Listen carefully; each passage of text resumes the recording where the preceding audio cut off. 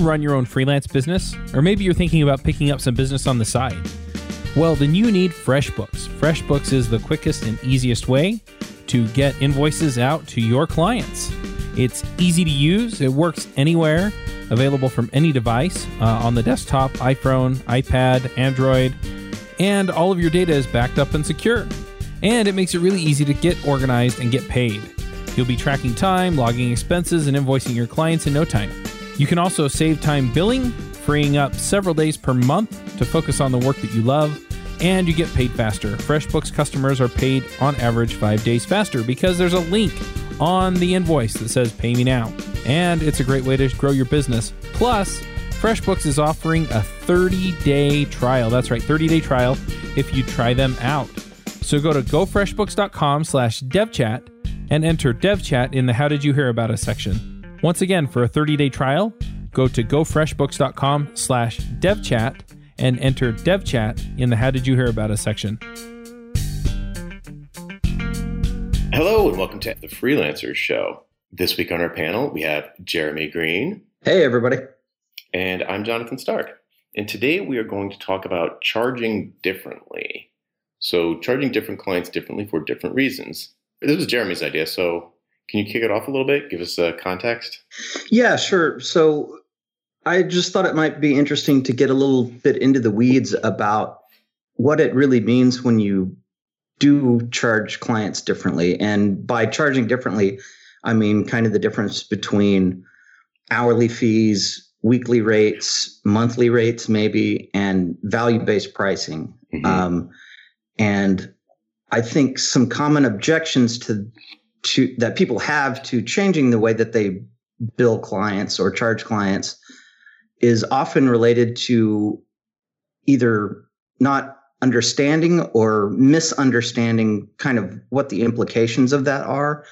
And that not only do you charge differently, you kind of have to interact with them differently. You, in some cases, are going to be doing different things. And in lots of cases, you will be talking about really new clients. I hear a lot of people object to changing the way that they structure their practice, mainly based on, oh, I can't change stuff for my existing clients because we already have a relationship and they're not going to stand for that. Mm-hmm. And so that is a lot of people, I think, see that as a deal breaker in, oh, well, if I can't, make a change across the board, including for my existing clients, then it's not worth making that change. And so I'm not going to do it. Mm-hmm. So I thought it might be interesting to kind of start pulling some of that apart a little bit and kind of get into those weeds a bit. Sure. Yeah, that's great. And that totally parallels my experience with students, where one of the big questions I'll get when someone is like, yeah, hourly billing is really causing problems for me. Now that I see that, I want to switch over to another approach, which could be fixed prices based on cost. It could be fixed prices, preferably based on value. It could be productized services that are just fixed price across the board.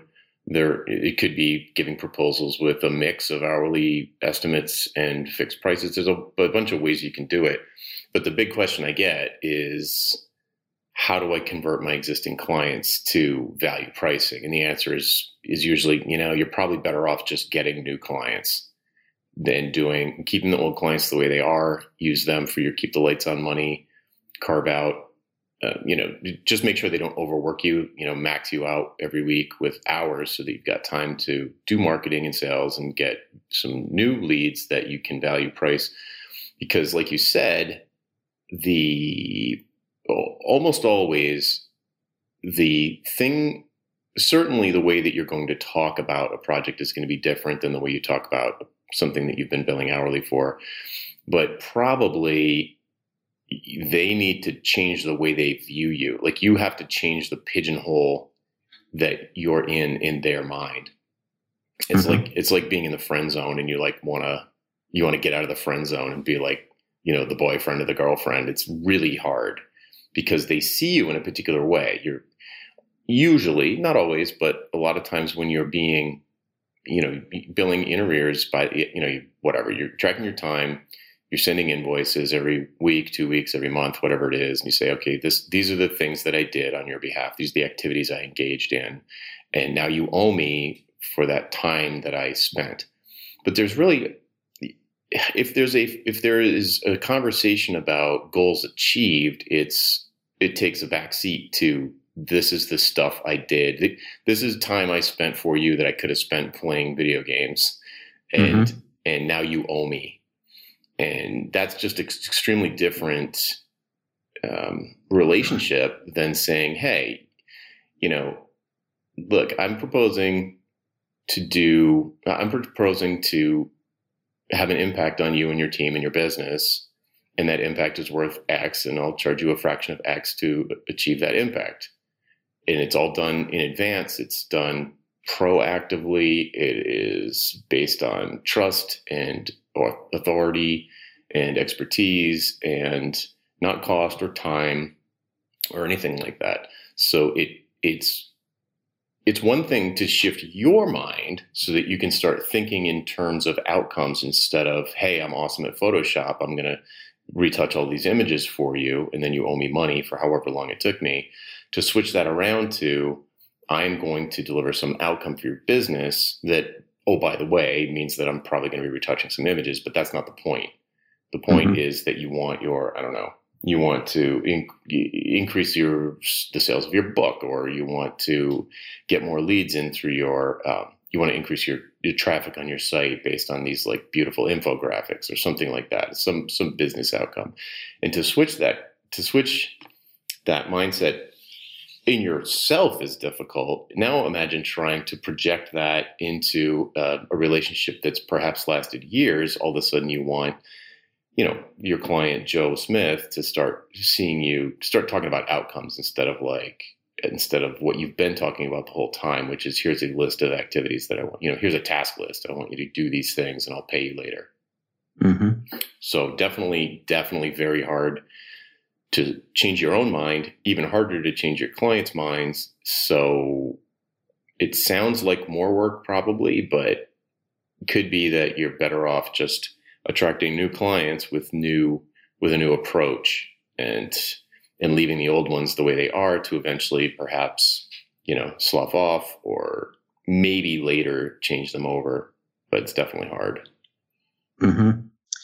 And it seems like part of that new approach, maybe not always, but definitely a lot of times is going to involve kind of really strategically positioning yourself in a niche.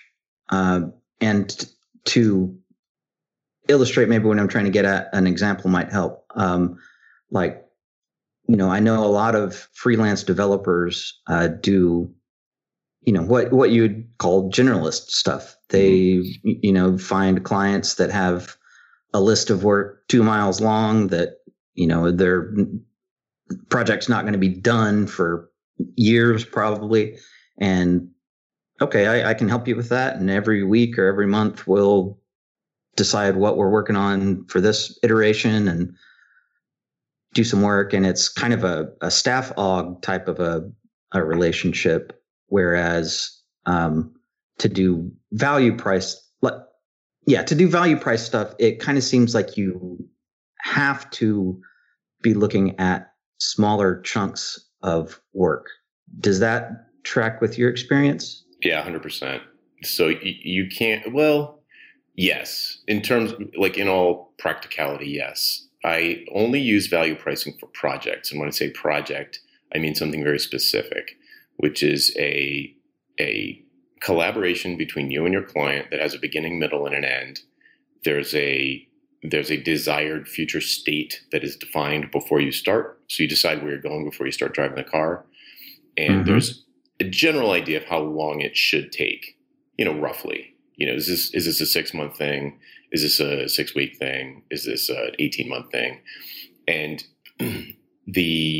I tend to recommend that people try to break up anything that's longer than, say, 6 months. Try and break it up into phases so that you can de-risk it as much as possible for you, because if you're going to be giving value prices, those are fixed. And if you have this huge chunk of work I think it starts to get really dangerous around 12 months, like seriously dangerous. Mm-hmm. If you're going to quote a 12-month project and this is your first whack at value pricing, you're almost certainly going to price it too low and then feel like you're beholden to this client and you feel like you're losing money. Your effective hourly rate is lower than it used to be. So all bad things. So I try to have people, break a big project into little projects and decide what the outcome of each piece should be. So if you imagine someone comes to you with, I don't know, like we need to have our site needs to be made mobile friendly or something like that. It's like, all right, well, let's break this into phases and say, okay, what are the big problems here? The checkout doesn't work on mobile very well. Okay, well, let's focus on that first. That'll be stage one. That's the low hanging fruit. I'm always looking for low hanging fruit with these. Mm-hmm. And let's decide if we were just going to focus on the checkout flow, what would be a huge win for you guys? What would a home run look like? And they'll say, well, conversions on mobile will double or go up by some percentage or something like that. Then, all right. And then you decide if you're confident in your ability to deliver that outcome. And if so, then you say, all right, how are we going to measure this? In this particular example, it'd be pretty easy to measure, but there could be other examples where you're trying to increase employee morale or decrease customer churn or whatever the case may be. It could be something intangible is what I'm saying. Mm-hmm. But the client needs to be bought in on it. They need to be enrolled in the process. They need to agree with you. Everybody needs to be in agreement about where you're going. Otherwise, everybody's going to have a hand on the wheel and pulling the car all over the place.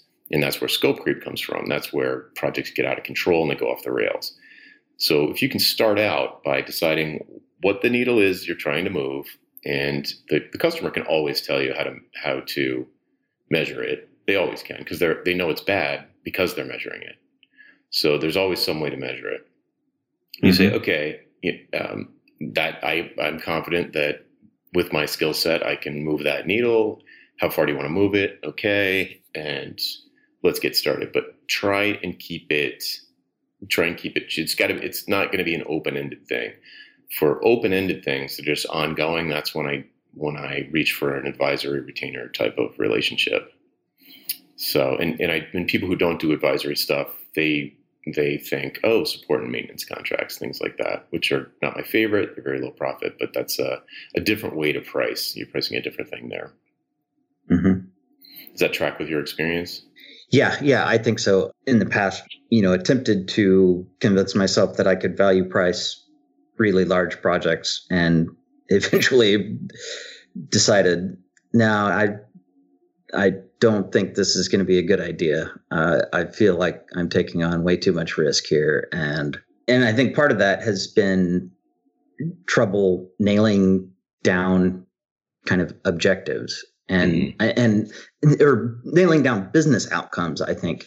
And part of my difficulty in the past with that has been doing greenfield development for new companies that, don't even have a needle to be moved yet. Yeah.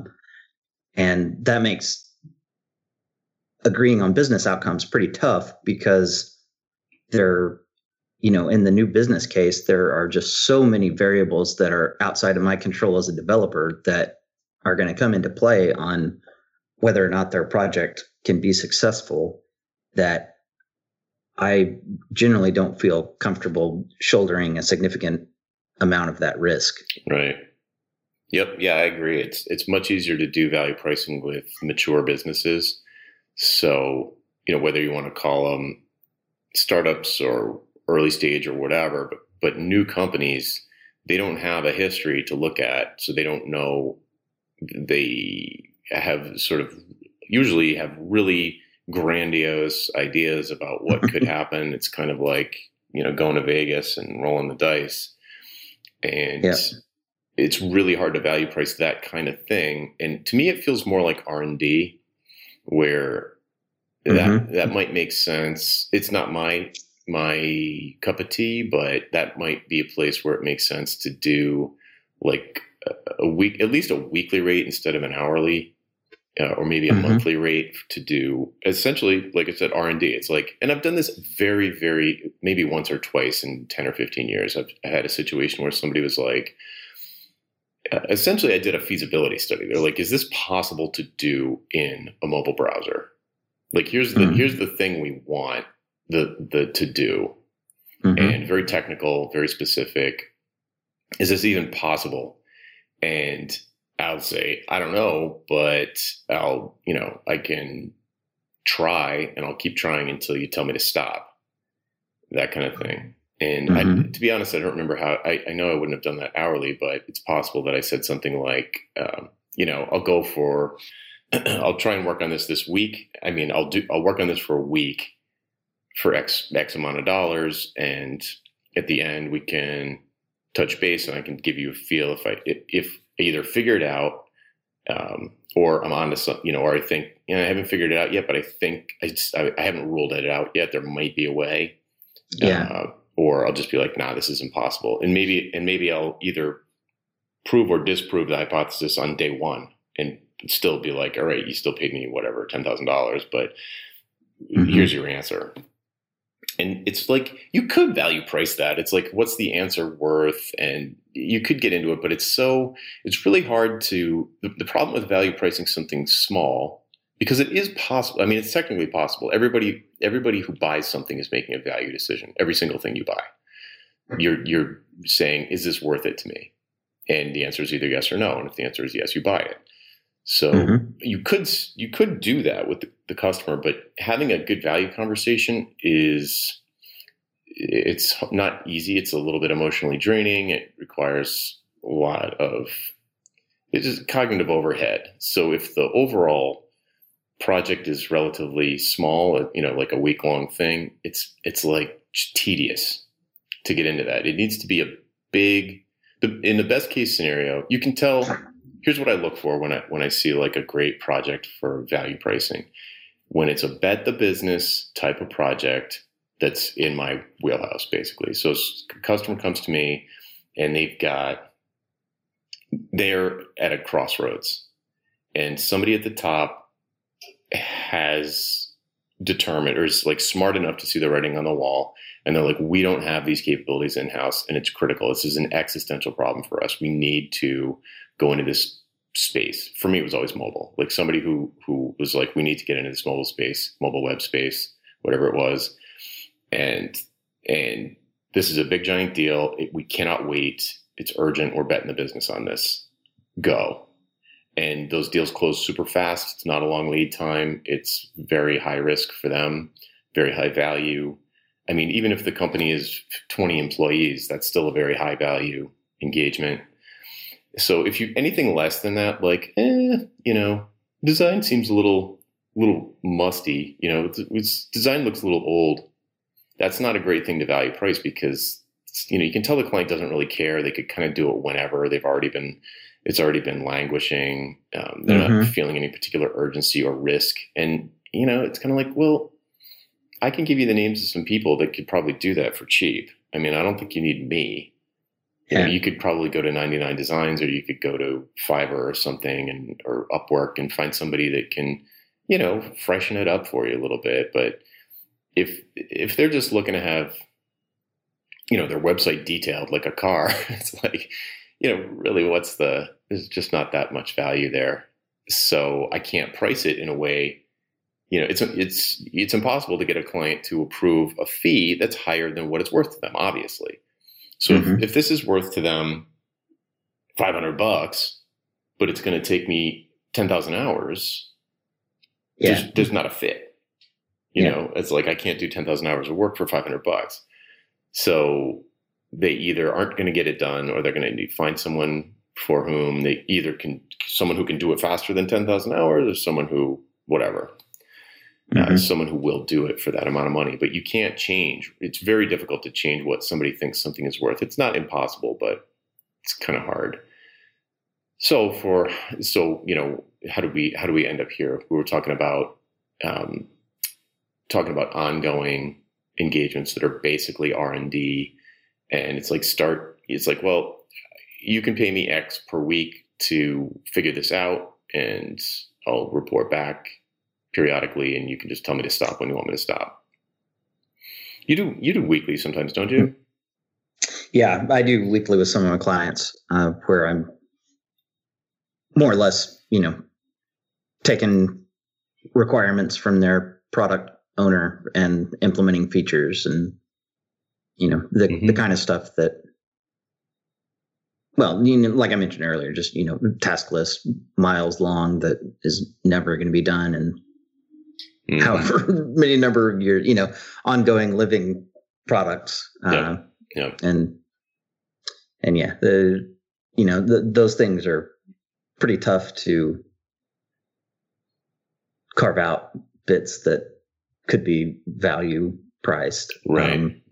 But weekly is better. I'm sure you find weekly is much better than hourly. Oh, loads better. Yeah. Incomparably better. Mm-hmm.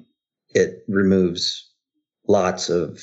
It's just way better. I mean, I imagine it's less administrative overhead, I'm sure.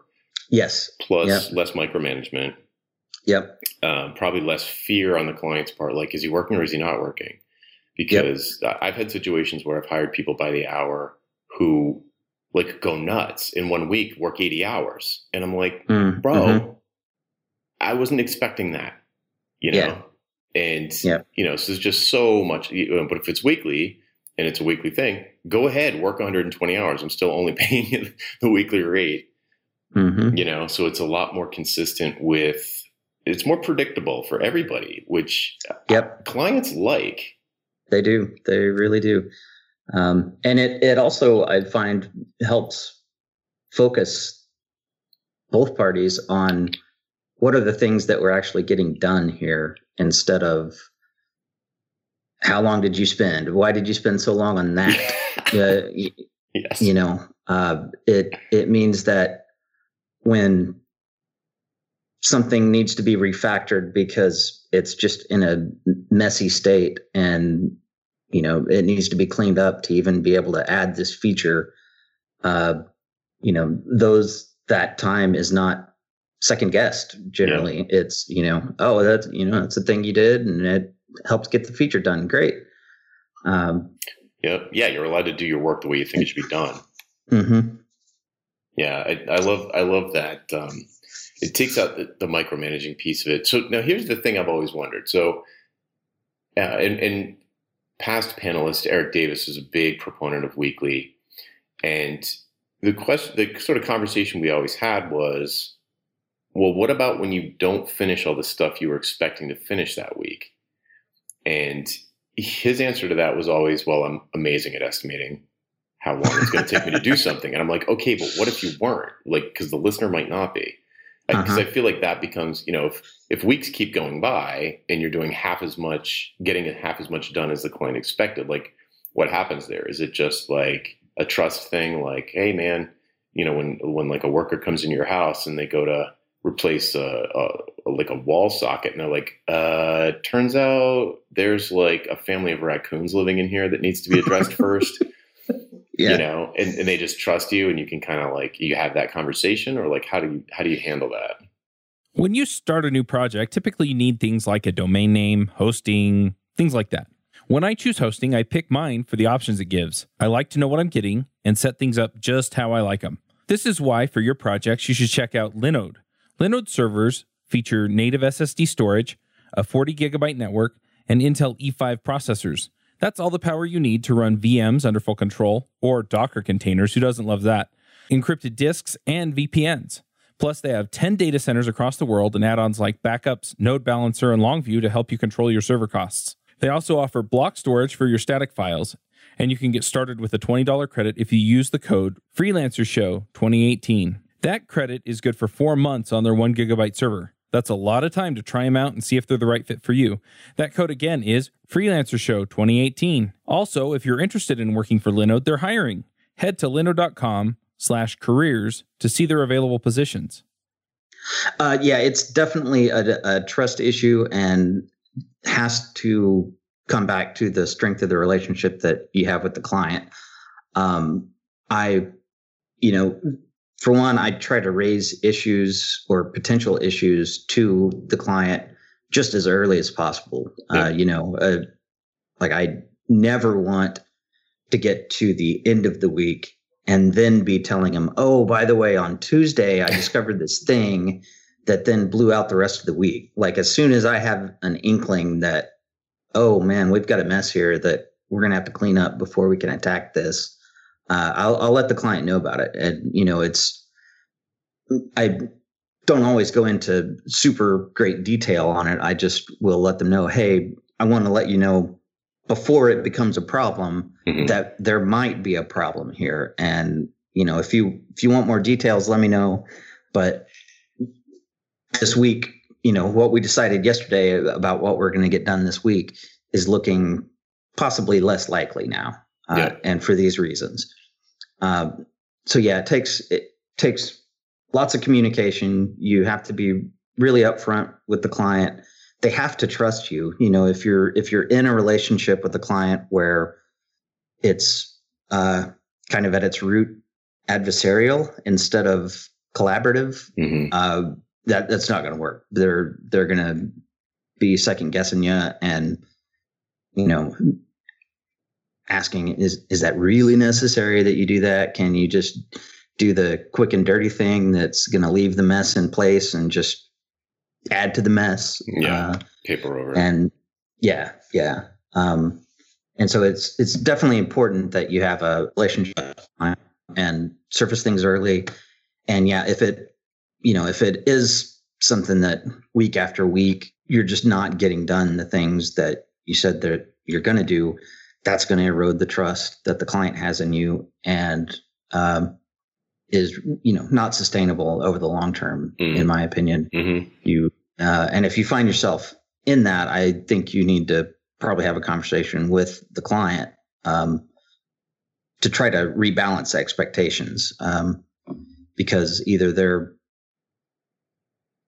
at some point you've, I think, probably allowed them to get ideas in their head that aren't realistic. And it's, when I have conversations with clients about what are we going to do this week, I always try to be very upfront about, things are going to take time, or no, I realize that you want all of this done this week, but that's just too much. There's no way I'm going to get all of that done this week. So we need to pick the most important things for this week. And then the rest of that stuff we'll do next week. And I find that part of, like the expected longevity of the relationship, I think plays into how well those kind of setbacks are accepted. When that kind of thing happens with clients that are long-term that, I have a open-ended weekly contract with, it's usually not a big deal, because I think because due to how long I've already been working with them, there is trust built up that they know I'm not trying to take advantage of them. Whereas if, it's a smaller project and I've told somebody, hey, I'll work on this for 8 weeks for you, having a week kind of get blown because of something that was unexpected is a much bigger deal.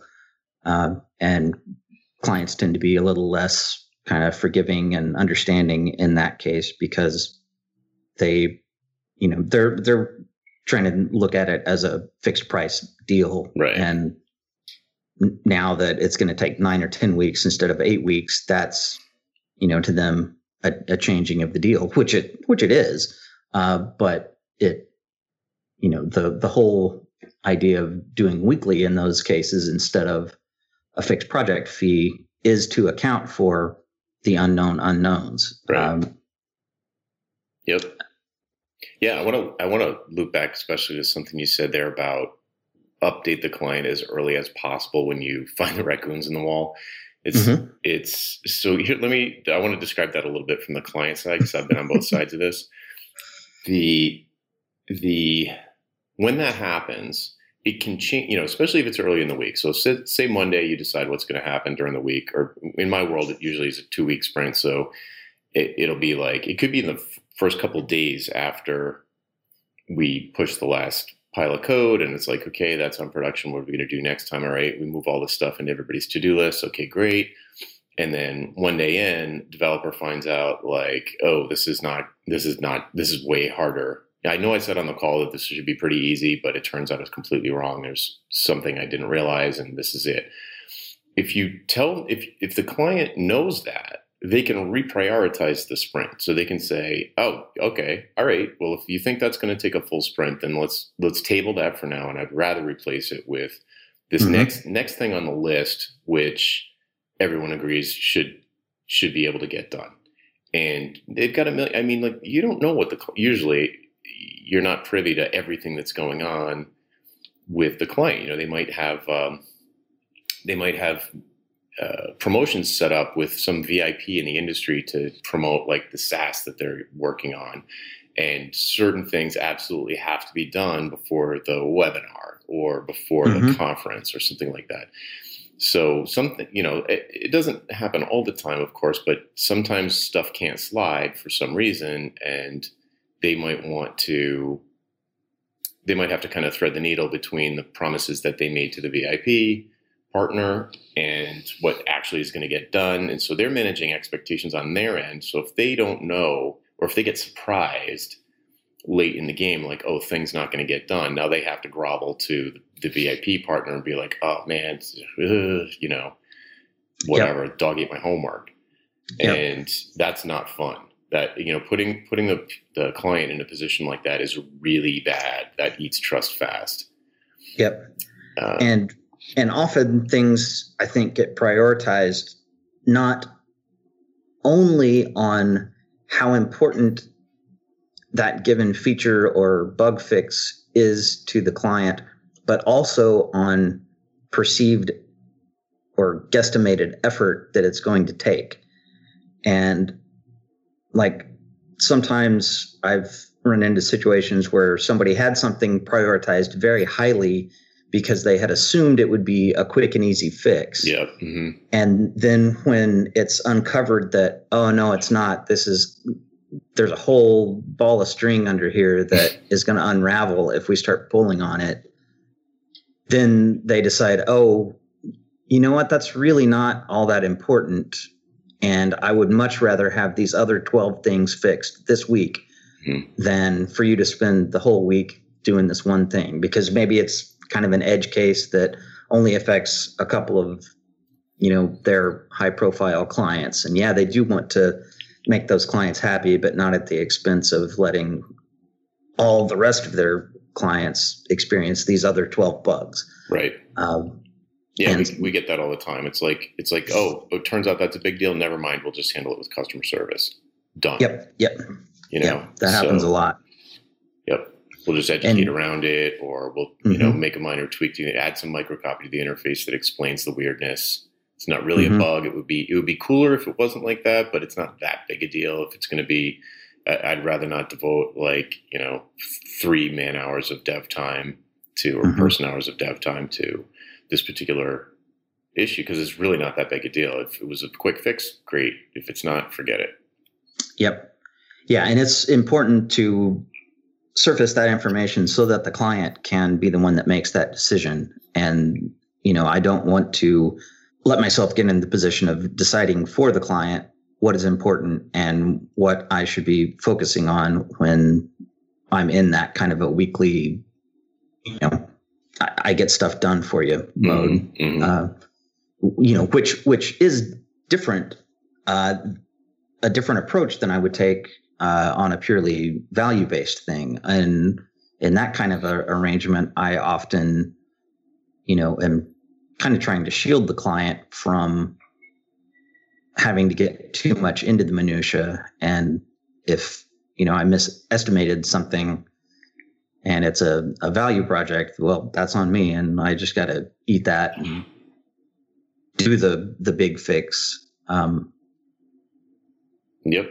Yeah, I totally agree. It's 100% true. On the value project, I still have a high degree of communication with the client, but but I don't get them into the weed. Like I don't pull them into the black box as much. It's a lot less. So like if I might have a snarly code situation.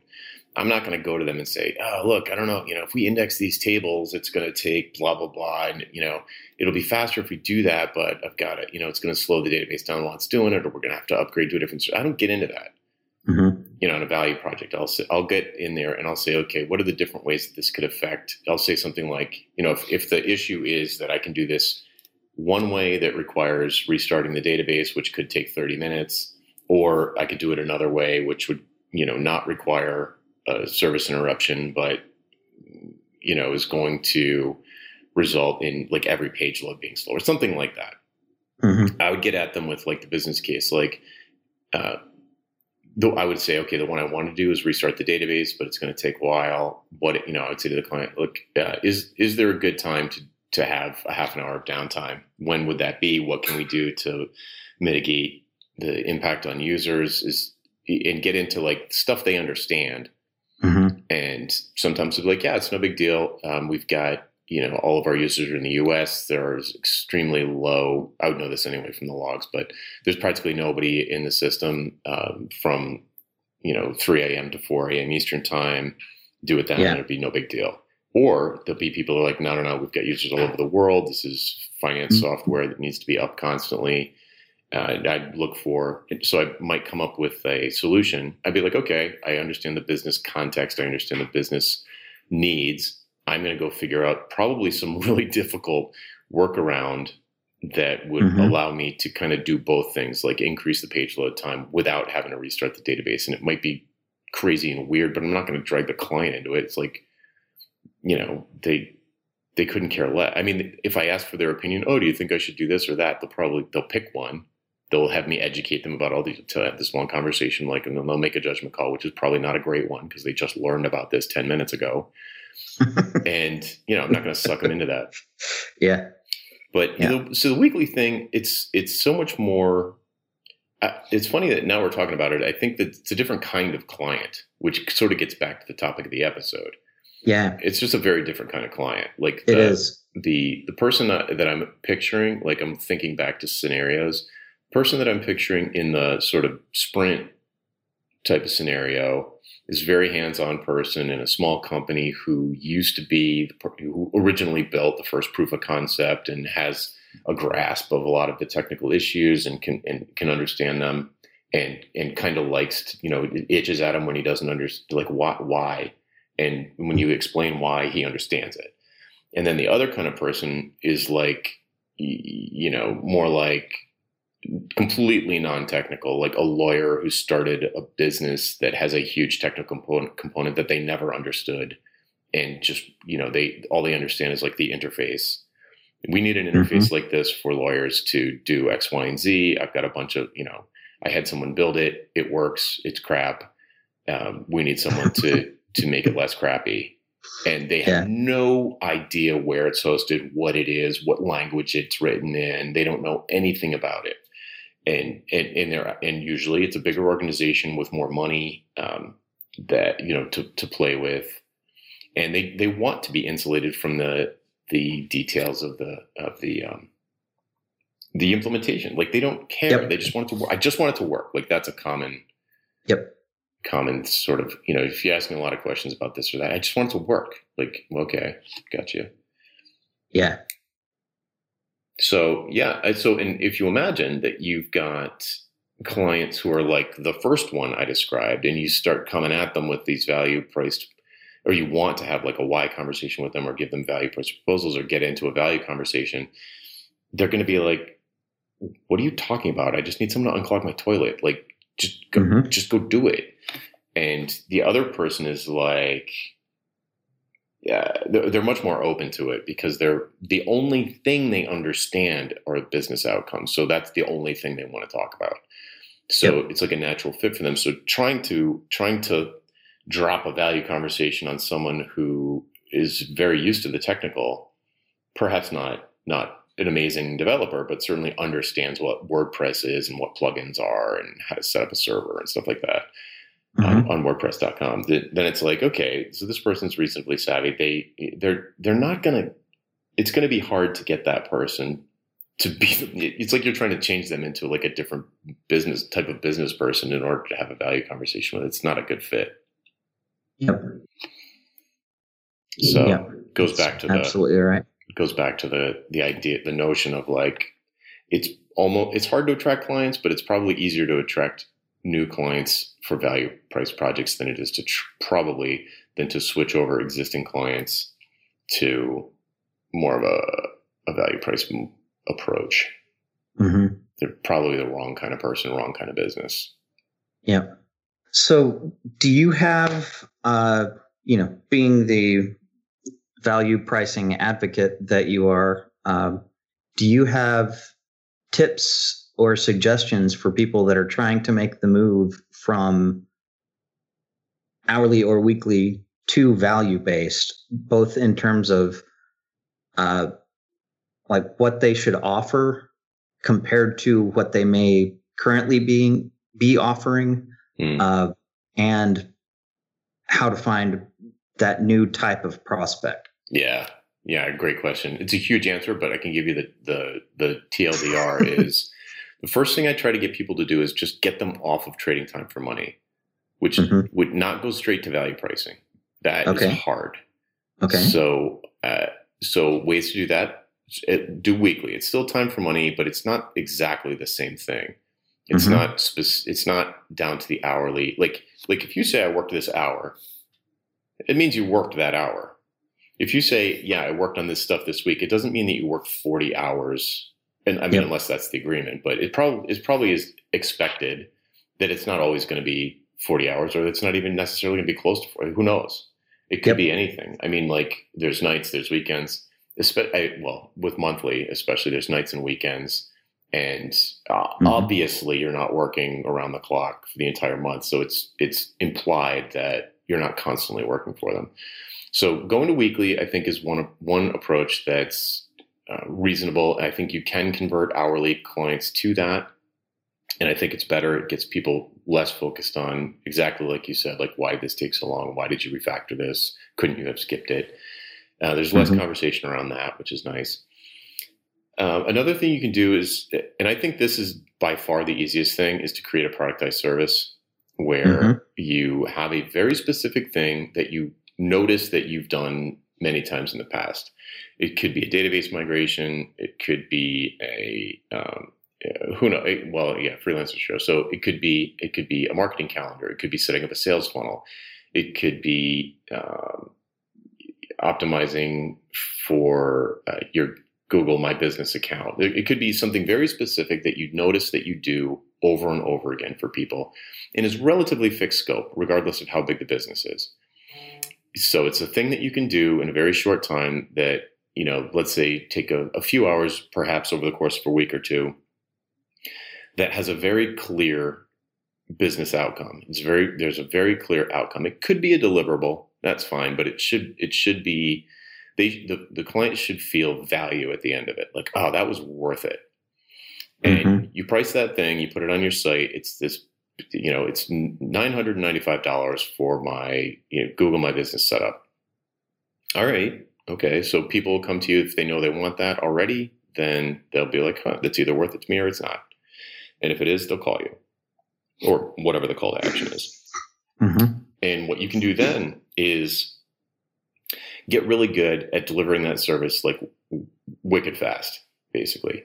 So you optimize your costs. So optimize the delivery so that your costs decrease, and your effective hourly rate goes up. So your profit margin goes up, and you can also raise the price over time. So like, wow, this is really selling at $9.95. I'm gonna try $12.95. Or I'm gonna try $17.95.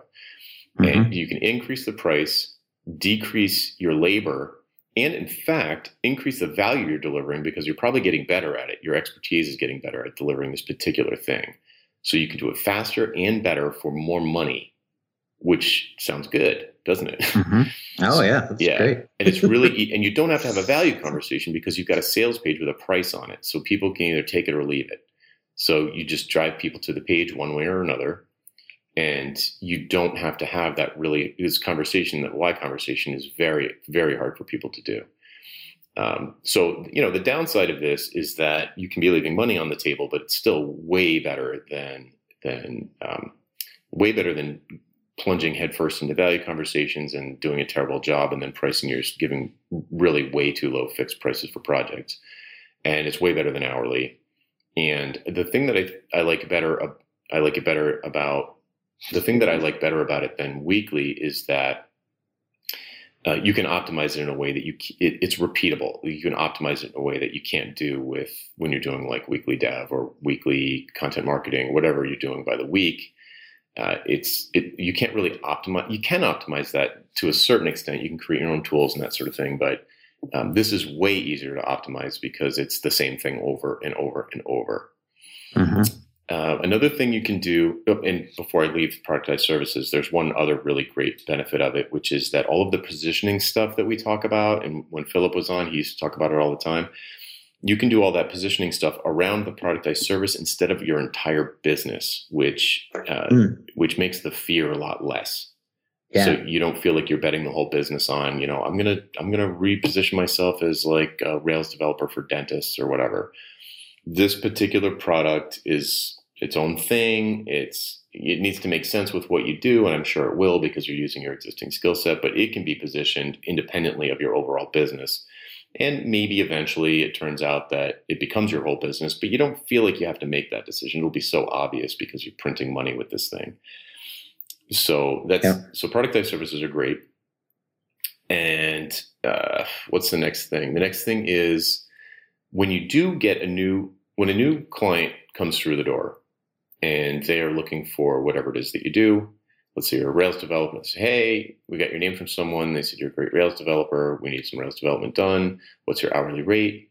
You can say, you won't hear me say this very often. You can say, what are $150 an hour? And they say, okay, can you put together a proposal? Say, sure, let's have a conversation.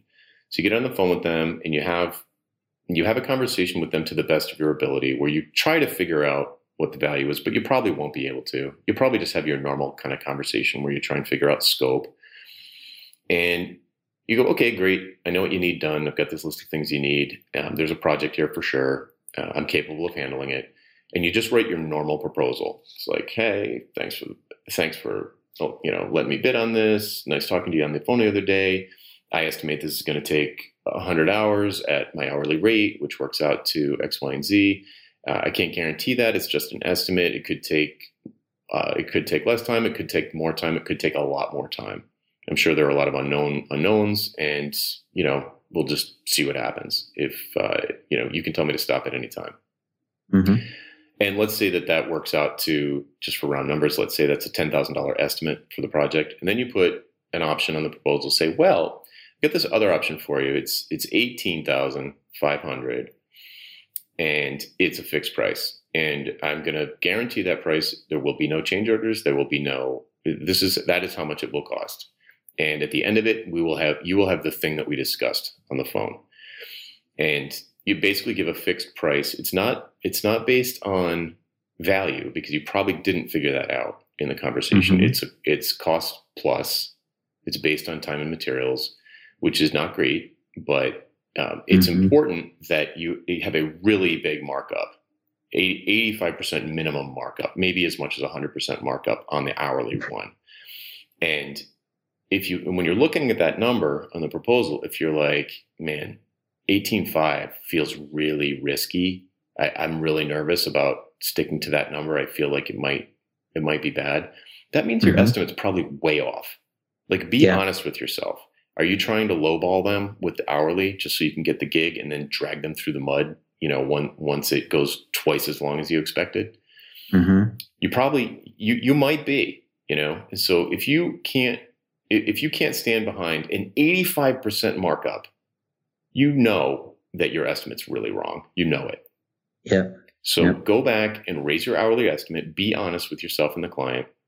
I think this is going to take 200 hours. It's going to be 20 grand, probably, maybe not. If you want a fixed price, something I'll stand behind, I'll guarantee it's going to be, whatever that 37 grand. And that'll be it. That's the final price, 100% up front. And we'll get to work. And at the end, you'll have this thing that you want. And now all of a sudden you might be looking at those numbers and be like, you know what, I am comfortable to be, standing behind 37 grand. That would be huge. And, this seems like a pretty small app. I'm certainly missing a million things, but the price is so high that I've got all sorts of leeway. And even if it takes me twice as long as I think, I'm still doing pretty well. And I didn't have to fill out one timesheet. I didn't have to I sent literally one invoice at the beginning. I don't have to fight about hours. The faster I get it done, the better. Everybody's better off because you've hopefully done a reasonably good job of picking a fixed price that's actually high enough. Which is the problem with fixed prices is people set them too low almost chronically. So yeah. So and you will be probably surprised to find that clients who are even a little bit experienced with paying for, especially software development by the hour. They hate it. They hate it because it's very scary. It's very risky. It's very out of control. They're like strapped to the front of the bus and some maniac is driving and they don't know if they're ever going to make it to Boston, and if they do, it was torture the whole way. Where if they know in advance, like, oh, this is how much it's going to cost, of course they need to trust you that you're going to stand behind it, but that's a different issue. Then everybody can relax and just like get to work, focus on the work, focus on the outcome and getting there as quickly as possible because everybody wants it done fast now. And the feeling of that, so no, we haven't done any value pricing anywhere in here, but the feeling of disconnecting your time from money changes the way that you work in a way that's addictive. It's like, whoa, all of a sudden, like I can get crazy efficient, do things like, it changes every decision you make. It's a complete mind shift. And, so those are tips for that I've found work for people who are billing by the hour, sick of it, want to make a change, but don't want to leap straight into, a $250,000 value price project that probably should have been $1 million. Yep. Cool. So we should probably, it looks like we're about at picks time. I'm trying to say. Have you got any picks this week? Yes. You and I talked about it just briefly before the show, but I recently got to see the David Byrne American Utopia tour. And I would highly recommend anybody that is into music go see that. It was really unique. There was no fixed gear on the stage in terms of like a drum set or amps or anything. Everybody that was playing an instrument was carrying it either in their hands or strapped to them if it was a guitar, or there was a keyboard player with a keyboard on a marching snare drum harness. And then the whole thing was really highly choreographed. It's kind of a mix between a rock show and a Broadway production sort of, and I recommend it. Awesome. Love David Byrne. Love the heads. In fact, you told me this. I saw you tweeted some pictures about it, and I've been like heavy 80s new wave Pandora mode on Pandora, like B-52s, Devo, it's REM. It's like super fun, super nostalgic. I'm sure no one listening knows what I'm talking about, but I met someone yesterday that didn't know who Frank Zappa was, and I was like, kill me now. Cool. Do you have more picks, or is that it? No, I'll just go with that one. Cool. This week. All right, I've got a couple of picks. We veered into productized consulting land there for a second, so I am going to pick Jane Portman's book, Your Productized Consulting Guide, which you can link to in the show notes. It's uibreakfast.com/productized-guide, and that's a great book. I viewed it. I think I might even be quoted in it. And I can recommend that for sure. It's a paid thing. Here's a free thing. You can go to howtobuildyourfirstproductizeservice.com and get my free 7-day email course about that exact same topic. So maybe you want to start off with the free course and then maybe go over to Jane's book. Either way, I think you will find a bunch of information that's super useful. Yeah, those are both really good. Cool. All right, folks, that'll do it for this week. Bye, everybody. Bandwidth for this segment is provided by CacheFly, the world's fastest CDN. Deliver your content fast with CacheFly. Visit CacheFly.com to learn more.